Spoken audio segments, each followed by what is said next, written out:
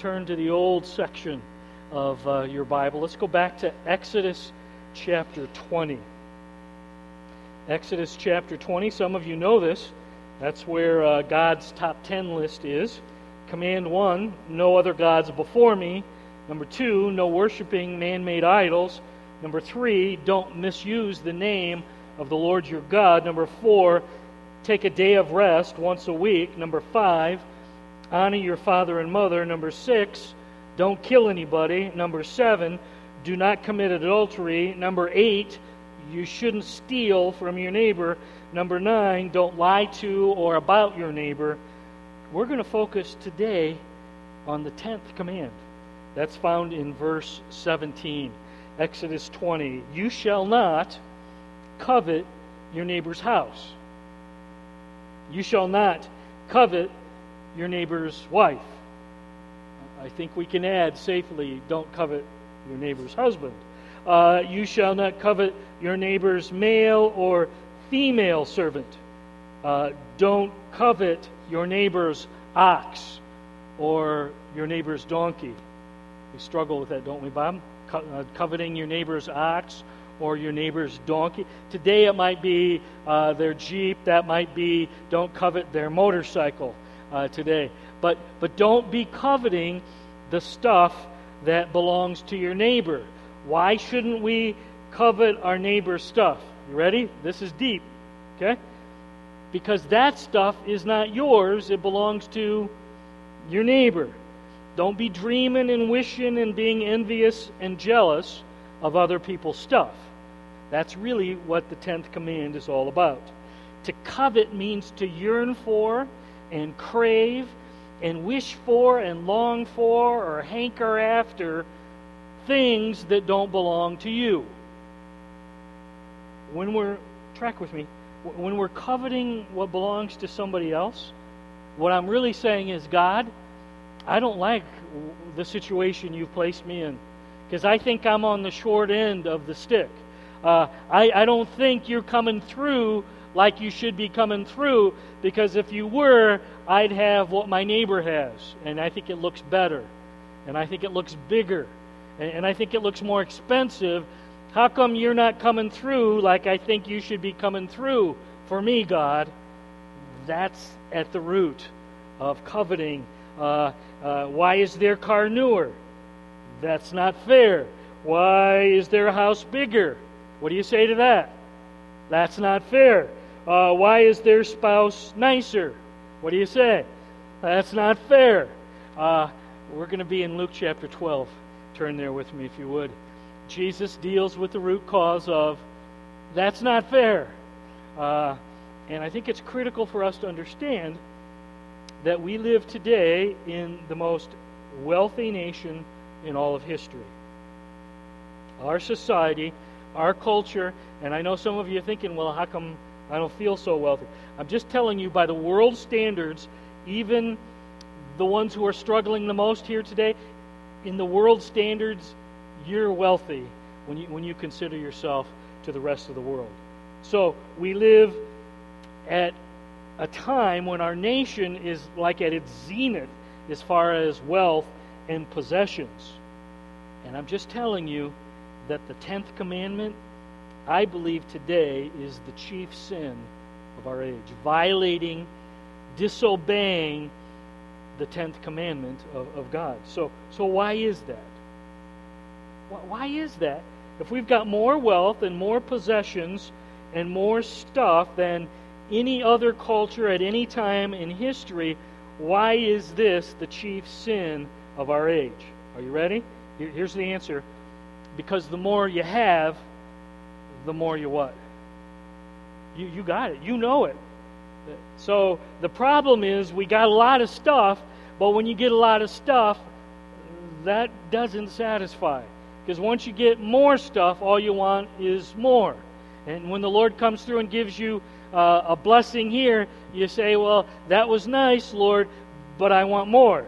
I appreciate the 20-foot boat you gave me, Lord, but now I want what? Anybody? I really want that 25-footer. And then I'm going to want the 30-footer. You're exactly right. And I'm just telling you, that's the way we're wired. That's the way we just naturally, I know, Lord, you've blessed me with that used Chevrolet, and I'm grateful, but I really want that brand new Subaru. And I'm just telling you, all of us struggle with that yearning. I want more. I want bigger. I want better. I want newer. I want shinier. That's what we're talking about today.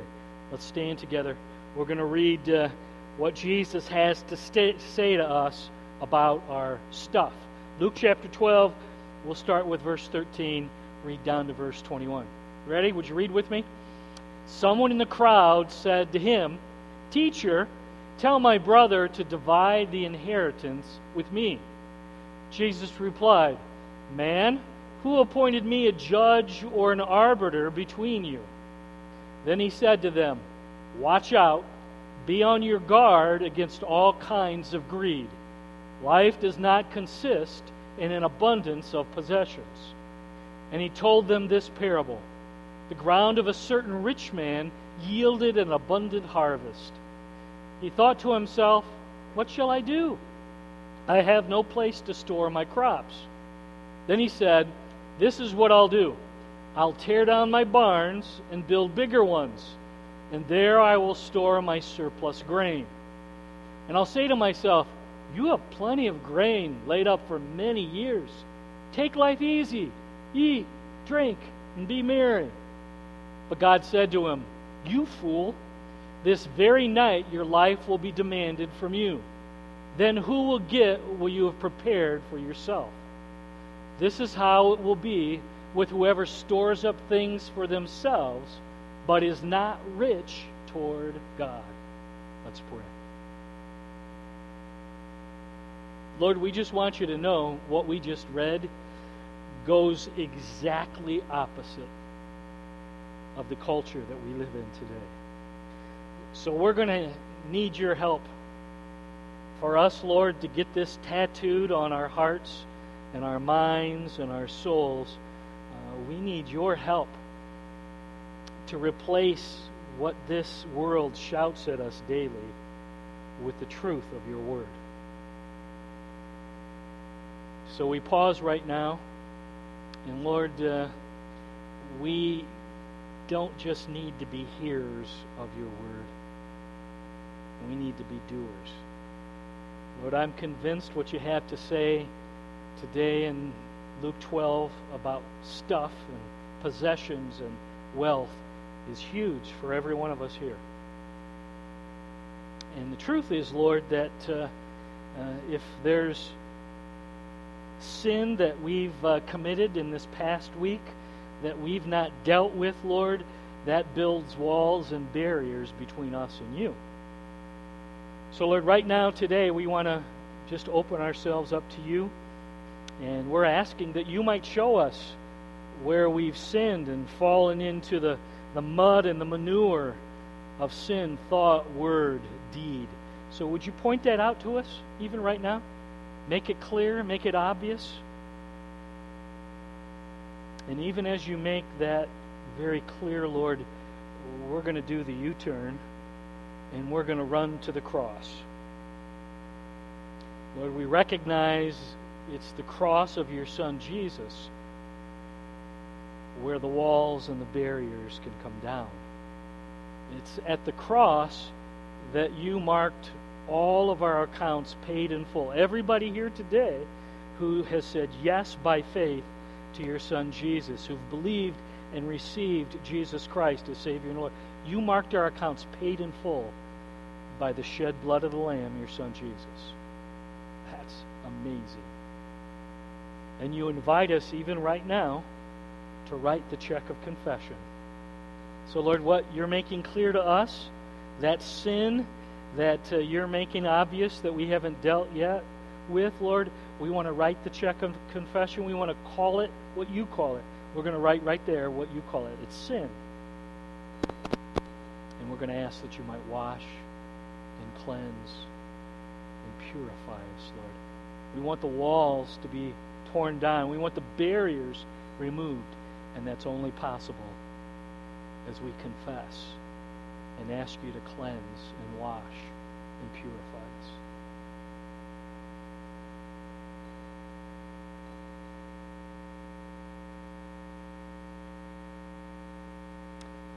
all the church gathered at Walloon Lake said with one voice, nope, stand up. That was awful. You did really well last week. Okay, we'll just give you another run at it, okay? Shut your eyes, okay? And all the church gathered at Walloon Lake said with one loud voice, you did really good. You may be seated, okay? Wake you up a little bit. 9 verses we just read out loud. Jesus gives us a new perspective on stuff, possessions, money. New perspective on greed and contentment. Verse 13. Bless you. Someone in the crowd said to Jesus, "Teacher, tell my brother to divide the inheritance with me." I just want you to back up to verse 1 if you have your Bible, because it says that Jesus is teaching a crowd of many thousands. So when you read verse 13, it seems like maybe there's just a few people, but literally Jesus has been up there preaching a sermon, teaching the thousands. He's talking about the Pharisees, verse 2, beware, talking about fear, and you're going to be afraid to follow me and do it my way. Verses 4 to 7, don't be afraid. I'm with you. I'm watching over you. I see it all. Verses 8 to 11, Jesus is up there preaching to the thousands about following him. Testify that I am Lord, and don't be afraid to speak up. And then suddenly, right in the middle of Jesus' sermon, look at verse 13, this angry brother, I don't know if he stands, but in my mind, he stands up and he shouts at Jesus, "Hey, Jesus, tell this greedy brother of mine to play fair and share." Can you imagine? We have this rude, bold brother, and he's mad, obviously, and I suspect that the brother that he's upset with is probably in the crowd of thousands as well. And now he's going to embarrass his brother, and maybe I can get this rabbi, this teacher, to tell my brother to play fair. So that's the setting. If you go back to the Old Testament, Deuteronomy 21, Numbers 27, Numbers 36, very clear guidelines about how inheritances should be handled. So the truth is, it was already written down, but clearly he's not satisfied with the outcome, so he's yelling at Jesus. I suspect maybe the parents have died, and now you got the two brothers. Perhaps the older brother is in charge of dividing the estate, and now you got, I suspect, a younger brother. He's not happy. He doesn't think he got treated right, and now, hey, Jesus, I want you to really get after my brother because he's not treating me fair. Verse 14, Jesus refuses to play along. Jesus replied, "Man," we might say, "Hey, guy, hey, buddy, who appointed me a judge or an arbiter between you? I'm not here. My role, my purpose is not to be the judge in your inheritance issue. I'm not going to get involved. That's not why I'm here. That's not what I'm all about here today." But instead, he gives the brother what he really needs. Instead, listen close, he gives us what we really need, and that's God's perspective about how possessions relate to life. He's going to give us, okay, I'm not going to judge between you two brothers, but I am going to give you a gift. And verse 15 is a gift. So look at it with me if you have your Bible. It's a gift of wisdom. It's one of those verses, if you don't have it underlined, I think you should underline it. It's that good. Then he said to them, so he's talking to the brothers, he's talking to the thousands in the crowd. I think he's talking to us, Church at Walloon. He's talking to us today. Then Jesus said to them, to us, "Watch out, be on your guard against all kinds of" what? Greed. There's all different varieties. Greed can take lots of forms, but I want you to be on guard. Watch out. All kinds of greed is coming after you. And here's the gift. You ready? Life does not consist in an abundance of possessions. Life, real life, from God's perspective, isn't about who gets the most toys. The one with the most toys doesn't win according to God Almighty. He's saying, no, you need to deal with greed. Greed is the desire and the passion for what? I've got something. I got that old used Chevy, and it's got like 150,000 miles. What's greed say? I'm not happy. I want something bigger. I want something better. I want something newer. I want more. I want it bigger and better. It's the belief that life consists in the accumulation of wealth and possessions. Give me your eyes. Most Americans believe that lie. And we're Americans, and I'm just telling you, every day we're bombarded. You just need more stuff. You just need to get this. And if you just had this newer, better, shinier thing, then you'd be content. Greed is the desire. I want more for who? What's greed about? I want more for me. I want more. I deserve more. God, why aren't you coming through? I think you should come through and give me more. And now Jesus gives the brother a picture of greed in action. It's like, okay, I'm going to paint a little picture here for you, and I'm going to show you what greed looks like. So pay attention. Here's what greed looks like. Verse 16. And he told them this parable. Who's he telling the parable to? The brothers, the crowd, to us. He's telling us this parable. The ground of a certain rich man yielded an abundant harvest. Okay? We know this man is rich. He's got a lot of money. He's got a lot of stuff. He's a farmer. Abundant harvest. He thought to himself, what am I going to do? My barns, plural. Did you see that? My barns are full. Now, we've got a very wealthy man, and he's got very productive land, and the weatherman, who is the weatherman, by the way? It's our Lord our God. He's the one who brings the rain and the sunshine. So God has blessed him, and in an agricultural-based society, this man would be like at the top of the hill. Everybody would look at this guy and say, wow, that's what I want. I want the big farm. I want all the land. I want productive crops. I want the big barns. This man would be envied. This man would be admired. And it seems that he came to his wealth the old-fashioned way. And what is the old-fashioned way to get wealth? What did he do? He worked hard. He earned it.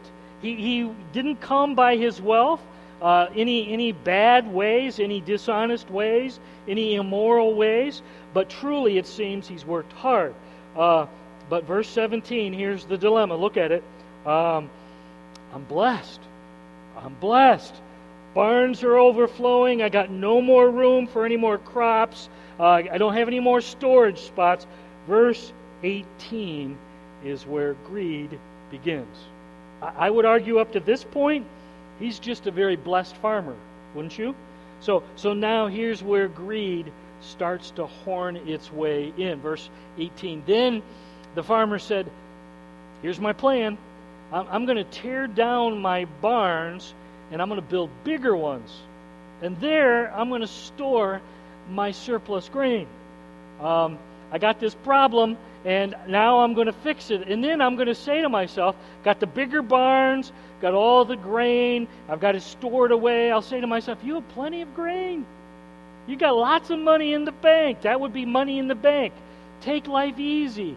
Eat, drink, be merry. Now here's where greed begins. Verses 18 and 19, in the Greek, 8 times he uses I or my or mine.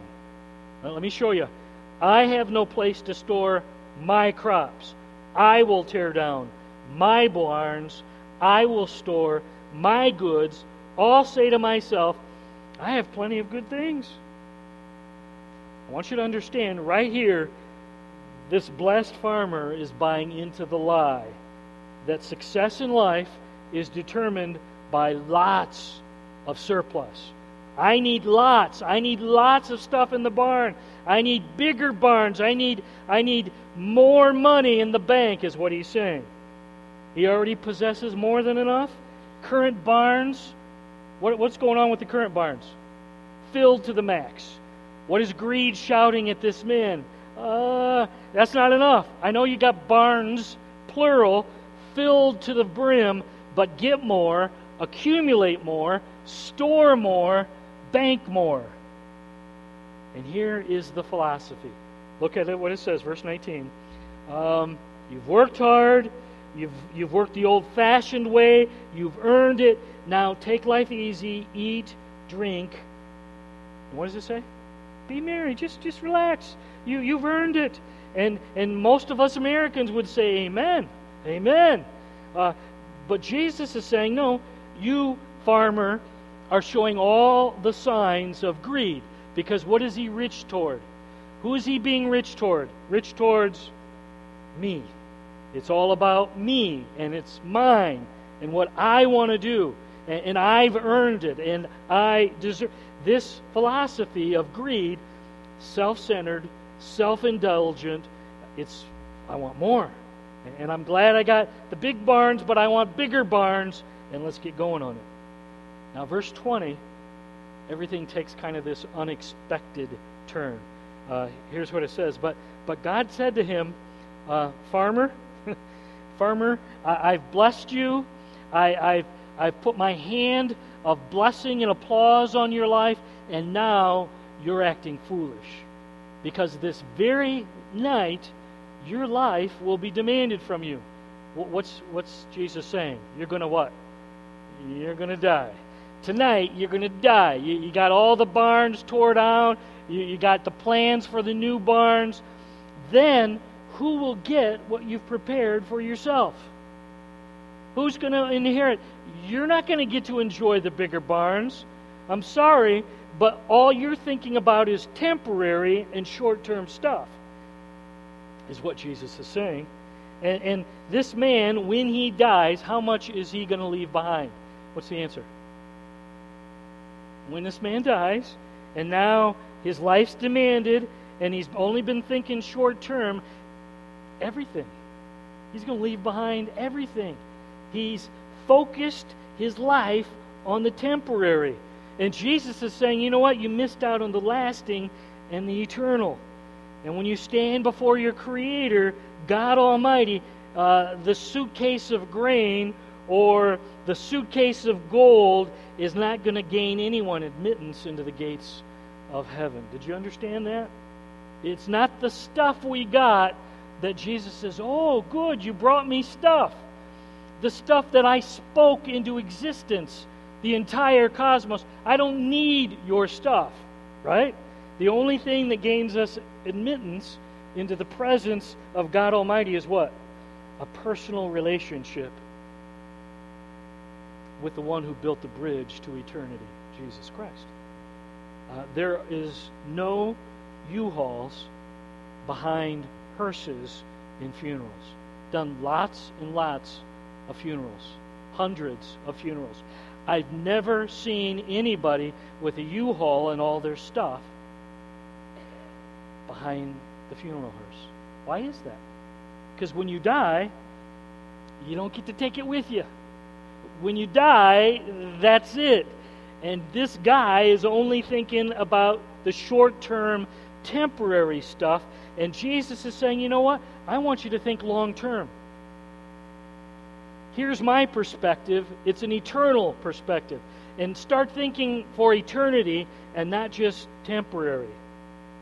And now, verse 21, Jesus turns to the brothers, I think, and he says, okay, You've asked me to divide your inheritance. Here's what you really need to know, verse 21. This is how it will be with whoever stores up things for themselves. You're going to die and you can't take it with you. And isn't that sad? But is not rich towards God. I want you to go back, verse 21, look at it. This is to anyone. This truth applies to all of us. The truth is, we are all born with greedy, old, sinful natures. Here's what I can promise you. In the flesh, all of us, it's different varieties, it looks differently, but we're all greedy. I want for me, and I want what's best for Jeff, and I want more, and I want better. And sometimes I might do things that look good, but I'm just telling you, it's still all about looking good and people praising me, and it's just all about me.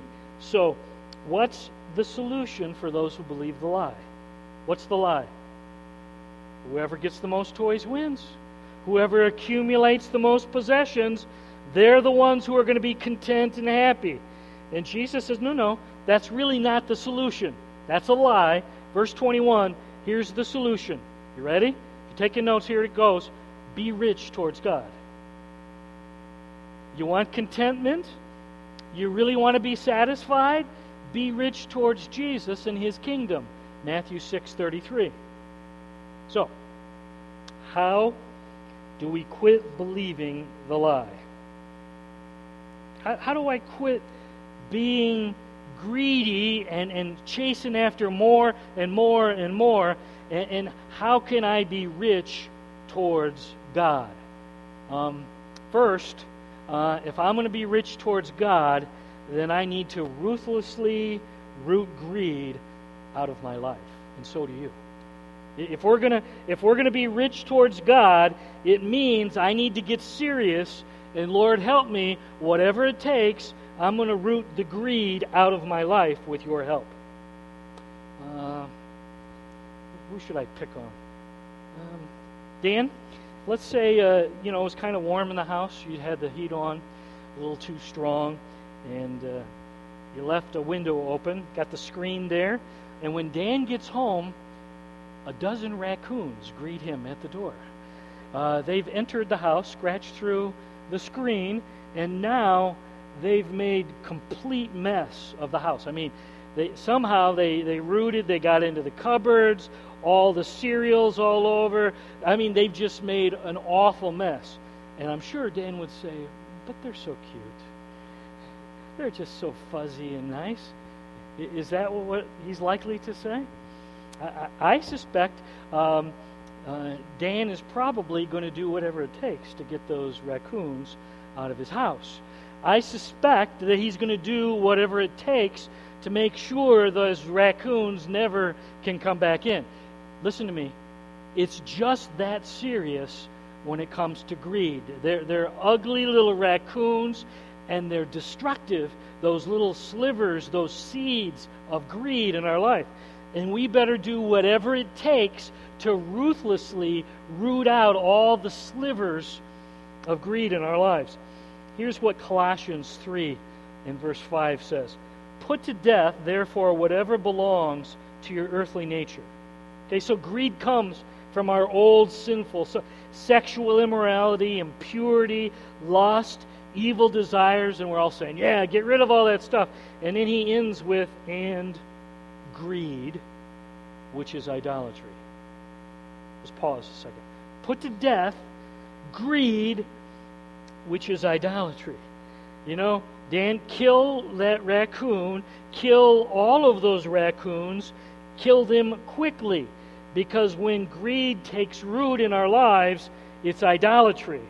In other words, my stuff is taking the place that only Jesus deserves in my life. You tracking with me? So kill it, and kill it quickly, and get rid of greed, all little pockets and slivers of greed, because that's idolatry. Similar to Matthew 6 and verse 24. You can turn there if you want. Matthew 6:24 says, Jesus is talking, he says, nobody can serve two masters. You cannot serve me and my kingdom and at the same time worship wealth and money and possessions. Now track with me. You have to choose. You can either worship Jesus and I surrender and Lord, you're in complete control of my life, take charge even of my stuff. Or you can worship chasing after your stuff, and Jesus says, but you can't do them both. You're either doing one or the other. And here's what's amazing. Most American Christians, we think we can do both. Oh, Jesus, I love you, but I love my stuff too. And Jesus says, Matthew 6:24, I'm sorry, it's impossible. You cannot worship both me and your stuff at the same time. You're going to have to choose. You're going to worship me, or you're going to worship at the altar of money and possessions. So the first step, make sure you just say to greed, you are not welcome in my life, in my house anymore. It's not acceptable to our Savior. Lord, it's not acceptable to me. Here's the hard part. Give me your eyes. In the world we live in, greed is applauded. Greed is taught. Greed is worshipped. And now we live in this world that's saying it's good, get more, you deserve more, eat, drink, be merry. And now the Lord is saying, excuse me, but that doesn't line up with my book. You can't worship greed and your stuff and me at the same time. We're going to have to say, Lord, I believe you. I believe your book. I believe what you're saying is true, and I need to ruthlessly root it out of my life, whatever it takes. Whatever it takes. I'm going to give you 5 quick thoughts about killing greed. Ready? If you're taking notes, here we go. 5 thoughts about killing and ruthlessly rooting it out of our lives. First, greed's an internal sin, meaning when you look in the mirror, most of us don't see, even if there's a whole bunch of greed that's accumulated in our lives, most of us don't see greed in the mirror. So you're going to have to say, Lord, would you show me how greed is working in my life today? Be specific, Lord. Where is it that I'm behaving as though I'm not satisfied with the situation that you've put me in right now? And Lord, I'm upset, and I want what my neighbor has, and I want what you have, and I want this job, and I want this house, and I want this possession for me.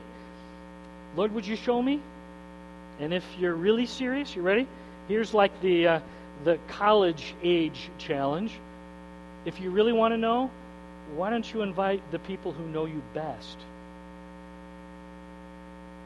to tell you if there's pockets of greed they've seen? Now you got to be pretty bold here, okay? And you better be ready for them to speak truth to you. But I would just encourage you, if you really want to know, ask the people that you really know you best. Is there areas in my life where you can tell I'm not satisfied, and I want more, and I want more, and I want more?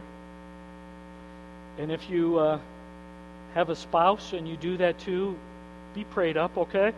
You be prayed up before you ask, and if your spouse asks you, you be prayed up before you respond, because you can quickly say some things that someone might not be happy to hear, okay? You've been warned. Second thing, how do you kill greed? You need to start looking at the things that turn the greedy switch on in you. Look at the things that turn the greedy switch on in you.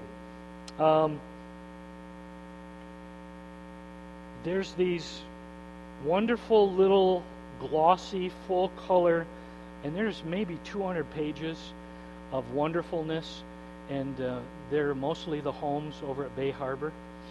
And here's what I realized. It's kind of fun to look at. You say, oh man, that's what $5 million will buy you. Oh, look at that's $10 million. Ooh. You know, and you look, you know, and then the next day you're kind of looking it over again. And after a bit, you start looking around at your own house.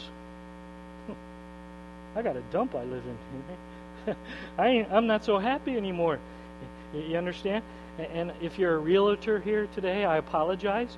But I'm just telling you, if you have that tendency towards not being satisfied, then you can't be picking up those glossy those glossy books about everybody else's fancy houses. Lord, you've blessed me. You've given me an amazing house. And Lord, help me be satisfied. Help me to be content. Maybe you're one of those people, you got a boat, and the Lord gave you a 12-footer, and now you carry around the brochures, and you want the 15-footer, right, Henry? And then once you get the 15-footer, and then you got the brochures, and now you got the itch, what do you want? You want the next size up. I'm just telling you, whatever it is that turns the greed switch on in you, if you have a problem with buying too much stuff, you ready? You don't watch the Home Shopping Network. No, I'm not. I'm going to block that one because I know I have a tendency. I'm going to buy more stuff that I don't need, and that's just I want more and I want more. Whatever it is, Lord, would you show me? Show me where the greed switch gets turned on in my life. Third, you need to get a hold of this idea because this is at the core of greed. Give me your eyes. There's no such thing as enough. Because that's what greed says. No such thing as enough. I'm not satisfied. I always want more, so there is no such thing as enough. Would you say it with me? There is no such thing as what? No, not enough. Now just let that kind of ring in your ears and you say, well, that's really foolish. That's not logical. Of course there's enough. Of course what the Lord has given me is exactly what He wants me to have right now. But greed keeps screaming, I want more, I want more. That's not enough. There's no such thing. No, that's in total disagreement with God's Word. And I'm not going to buy into that foolish thinking any longer. Fourth, you want to kill greed? You need to ask the Lord to create in you a thankful, grateful heart. Lord, it's pretty clear. I've been whining. I've been dissatisfied. Lord, why aren't you giving me better stuff? The opposite of that is, Lord, I'm grateful. I'm thankful. You've blessed me. I am a blessed person. I am thankful. Build in me a grateful heart. Turn with me, if you have your Bible, to Philippians 3 real fast, okay? Philippians 3. Some of you know these verses. Philippians 4. Sorry about that. Philippians chapter 4, verses 12 and 13. I suspect some of you are thinking, you know what? That verse 13, that's one of my favorites. Yep, it is. But let's see what it's talking about. Paul writes, I know what it is to be in need. Paul had times he didn't have enough food, didn't have a place to lay his head. And Paul says, and I know what it is to have plenty. I've learned the secret of being content in any and every situation, whether well-fed or hungry, whether living in plenty or in want. Now that should be causing our ears to perk up. Paul says, I've got the secret to be content. Whether there's a lot going on and there's plenty in my life, or whether I'm living in want and I'm hungry, here's the secret. Are you ready? Here's the secret. Verse 13. I can do all things through Jesus who gives me strength. Now, I just want you to know that's one of the most misquoted and misapplied verses in all of the New Testament. Okay? Paul is saying here, Jesus, you've taught me the secret of being content whatever situation. And here's the secret of contentment. Are you ready? Jesus, you're going to give me the strength to defeat greed, and I can be content whatever the situation is. We rip verse 13 out of there, and Lord, I can do all things through you, and you're going to help me throw this touchdown pass. And Jesus, I am going to make the shot with the buzzer going off. Now, he may or may not do that, but that has nothing to do with verse 13. Verse 13 in context is teaching us the Lord gives us the strength to be content whatever the situation and be defeaters of greed in our lives. That's what verse 13 is talking about. Fifth and final way to kill greed. Learn to be rich towards God. We're going to have to learn, Lord, I need to be rich towards you. Luke 12:21. This is how it will be with whoever stores up things for themselves, but is not rich towards God. Okay? So that guy had it all wrong, the farmer building the extra barns. But instead, Jesus says, but you need to learn to be rich towards God. Greed is being rich towards who? Come on, we've said it. So rich towards, point at me, towards me. Okay? So if I'm not going to be rich towards me, how am I going to be rich towards Jesus? So I need to replace greed with generosity towards Jesus and His kingdom and His church. Make sense? You tracking with me? Jesus, if I'm going to get victory over greed, I need to replace the greed with generosity towards you and your kingdom and being in right relationship with you. And oh, by the way, did you know what God's plan is to reach and change the world today? What is it? Anybody know? It's the church. So that's a part of your kingdom. So I need to be rich towards you, Jesus, and being in right relationship towards your kingdom because you're the king here, and towards your church. And Lord, I need to be rich towards those you put in my path. And as you make yourself clear, I need to be generous towards them. Just telling you, the opposite of greed is generosity. And Lord, I need you to build in me a generous heart.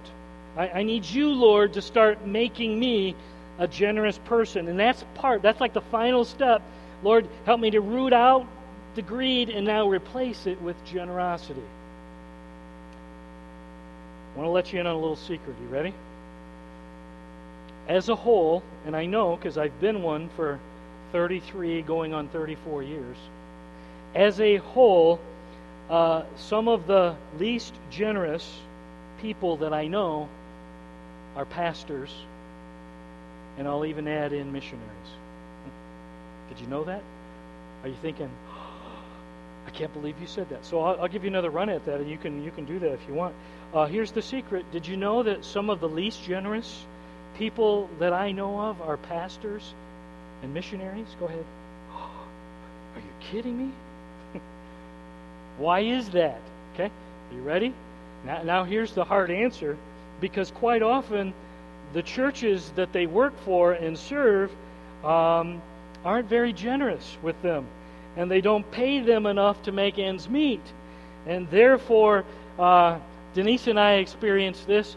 We weren't given a living wage, so therefore we're always working extra jobs. We're picking apples, and we're doing home jobs here and extra. And we got 2 and 3 extra jobs along with the full-time job I did. Why? Well, whatever reason, there just wasn't enough money there, or they had it and they didn't want whatever. But therefore, I started thinking this way. Give me your eyes. Here's the lie I was believing. Okay, Lord, we don't have enough to make ends meet, so I'm going to give you my time and my talent as my tithe. It's pretty good, right? Don't you think? That was pretty crafty.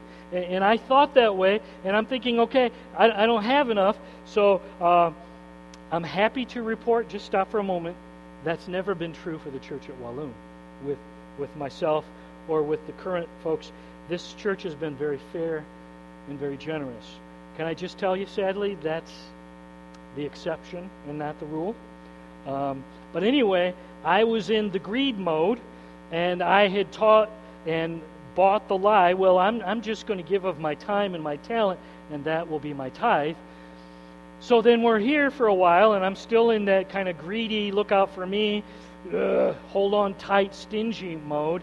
And we're in the old the old gymnasium 20 years ago, and now the place is getting full. And now we got 2, and it's full and full. And then pretty soon we go to 3. So I'm thinking we're going to have to start building pretty quick. And I know I've shared this before, but it seems appropriate. Give me your eyes. So 20 years ago, it was 1995, there was this wonderful conference in Lansing. And I went to the board and said, you know what? Here's the title. How to Get Your Church to Be Generous and Giving. And the board said, we like the sound of that title. And I said, and I like the sound because it's not for me, it's how I can help you be generous in giving. So, drive down to Lansing. John Maxwell, now teacher, preacher in Florida, but at the time he was overseeing his Christian organization helping pastors. And we were at South Church in Lansing. The place is packed to the rafters. Okay? John is get up, he's funny, tells jokes. Now he says, get out your syllabus. And right on the cover there's how to help your church become generous and big givers. Okay? So he's starting. He says, get your syllabus, fill in the blanks. Okay, I'm ready, John. And the very first thing, here's the first thing that's essential. If you're going to have a church that's generous and giving, that starts with pastors who are generous and giving. And there's about 1,000 of us that really, literally, audibly, come on, John. Really? Really? I drove all the way down from, I wanted the secret, and now you're stomping all over my toes? So you're telling me that if the church is going to be generous and giving, that's got to start with me? And for about the next hour, he stomped and just literally walked all over our toes. And I was ticked, and I think about 1,000 of us were ticked. You know why? Because it was true. We knew we had bought the lie, and we weren't very good. I'm just telling you, pastors as a whole, I'm one of them. We don't do very good at being generous. We're pretty good at holding tight. It's mine. So starting there, came home, talked with Denise. We talked a lot, and we realized it wasn't true. You folks were very fair and very generous, and we didn't have that excuse anymore. So here's the prayer. Lord, you're going to have to start rooting out these pockets of greed in me. And I'll never forget, we didn't go out to eat very often, Lori, but I can remember lots of times we'd go out to eat, and then I'd go to pay the bill, and I would fire up this thought in my brain: if 10% is good enough for the Lord, it's good enough for the waitress. So, and then it's like the Lord brought several waitresses our way that we realized these were single moms. These were the least of these. And I'm taking out my greedy nature on these who are the least of these. Really, Jeff? You're really going to take it out on them? Slowly, and I don't pretend I've got it because I don't think you ever get it fully. But slowly, I've just had to say, Lord, root out the pockets of greed in me. Make it clear, and I'm not going to go easy on them. And Lord, by your grace, help me to become a generous follower of your Son, Jesus. Here's what I promise you. You ready? He loves those prayers. He will respond to those prayers in you. So how you doing? How you doing? If you were just to be, rated on a scale 1 to 10, how you doing on being a generous person? Any pockets of greed that you've been ignoring? You've been excusing? The Lord is ready to listen to our prayers. And He'll help. He'll point them out. He'll give us the courage to kill whatever needs killing. And then slowly, He'll start building in you a generous heart. I promise. How do I know that? Because He did it in me. Goofy me. And He'll do it in goofy you. Will you ask Him? Bow your heads. Shut your eyes as we close. Lord, we just acknowledge the world we live in. The message is exactly the opposite of what we just talked about. So, Lord, we recognize that everything we hear being shouted at us daily lifts up and exalts greed and accumulating more and more and more. So, Lord, right now in your church, we just want to acknowledge that your book is truth. And what we hear all around us, and we hear lifted up, about eat, drink, and be merry is the lie, and your truth is what we need to line our lives up with. So, Lord, right now, we would ask, would you point out any pockets of greed that have taken root in our lives? Make it clear, make it obvious.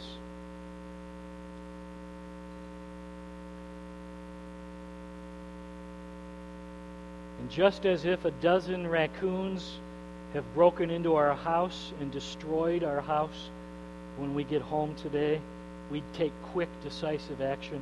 Lord, as you make clear pockets of greed, might we be just as quick to take decisive action to kill greed wherever you show us. Wherever you show us.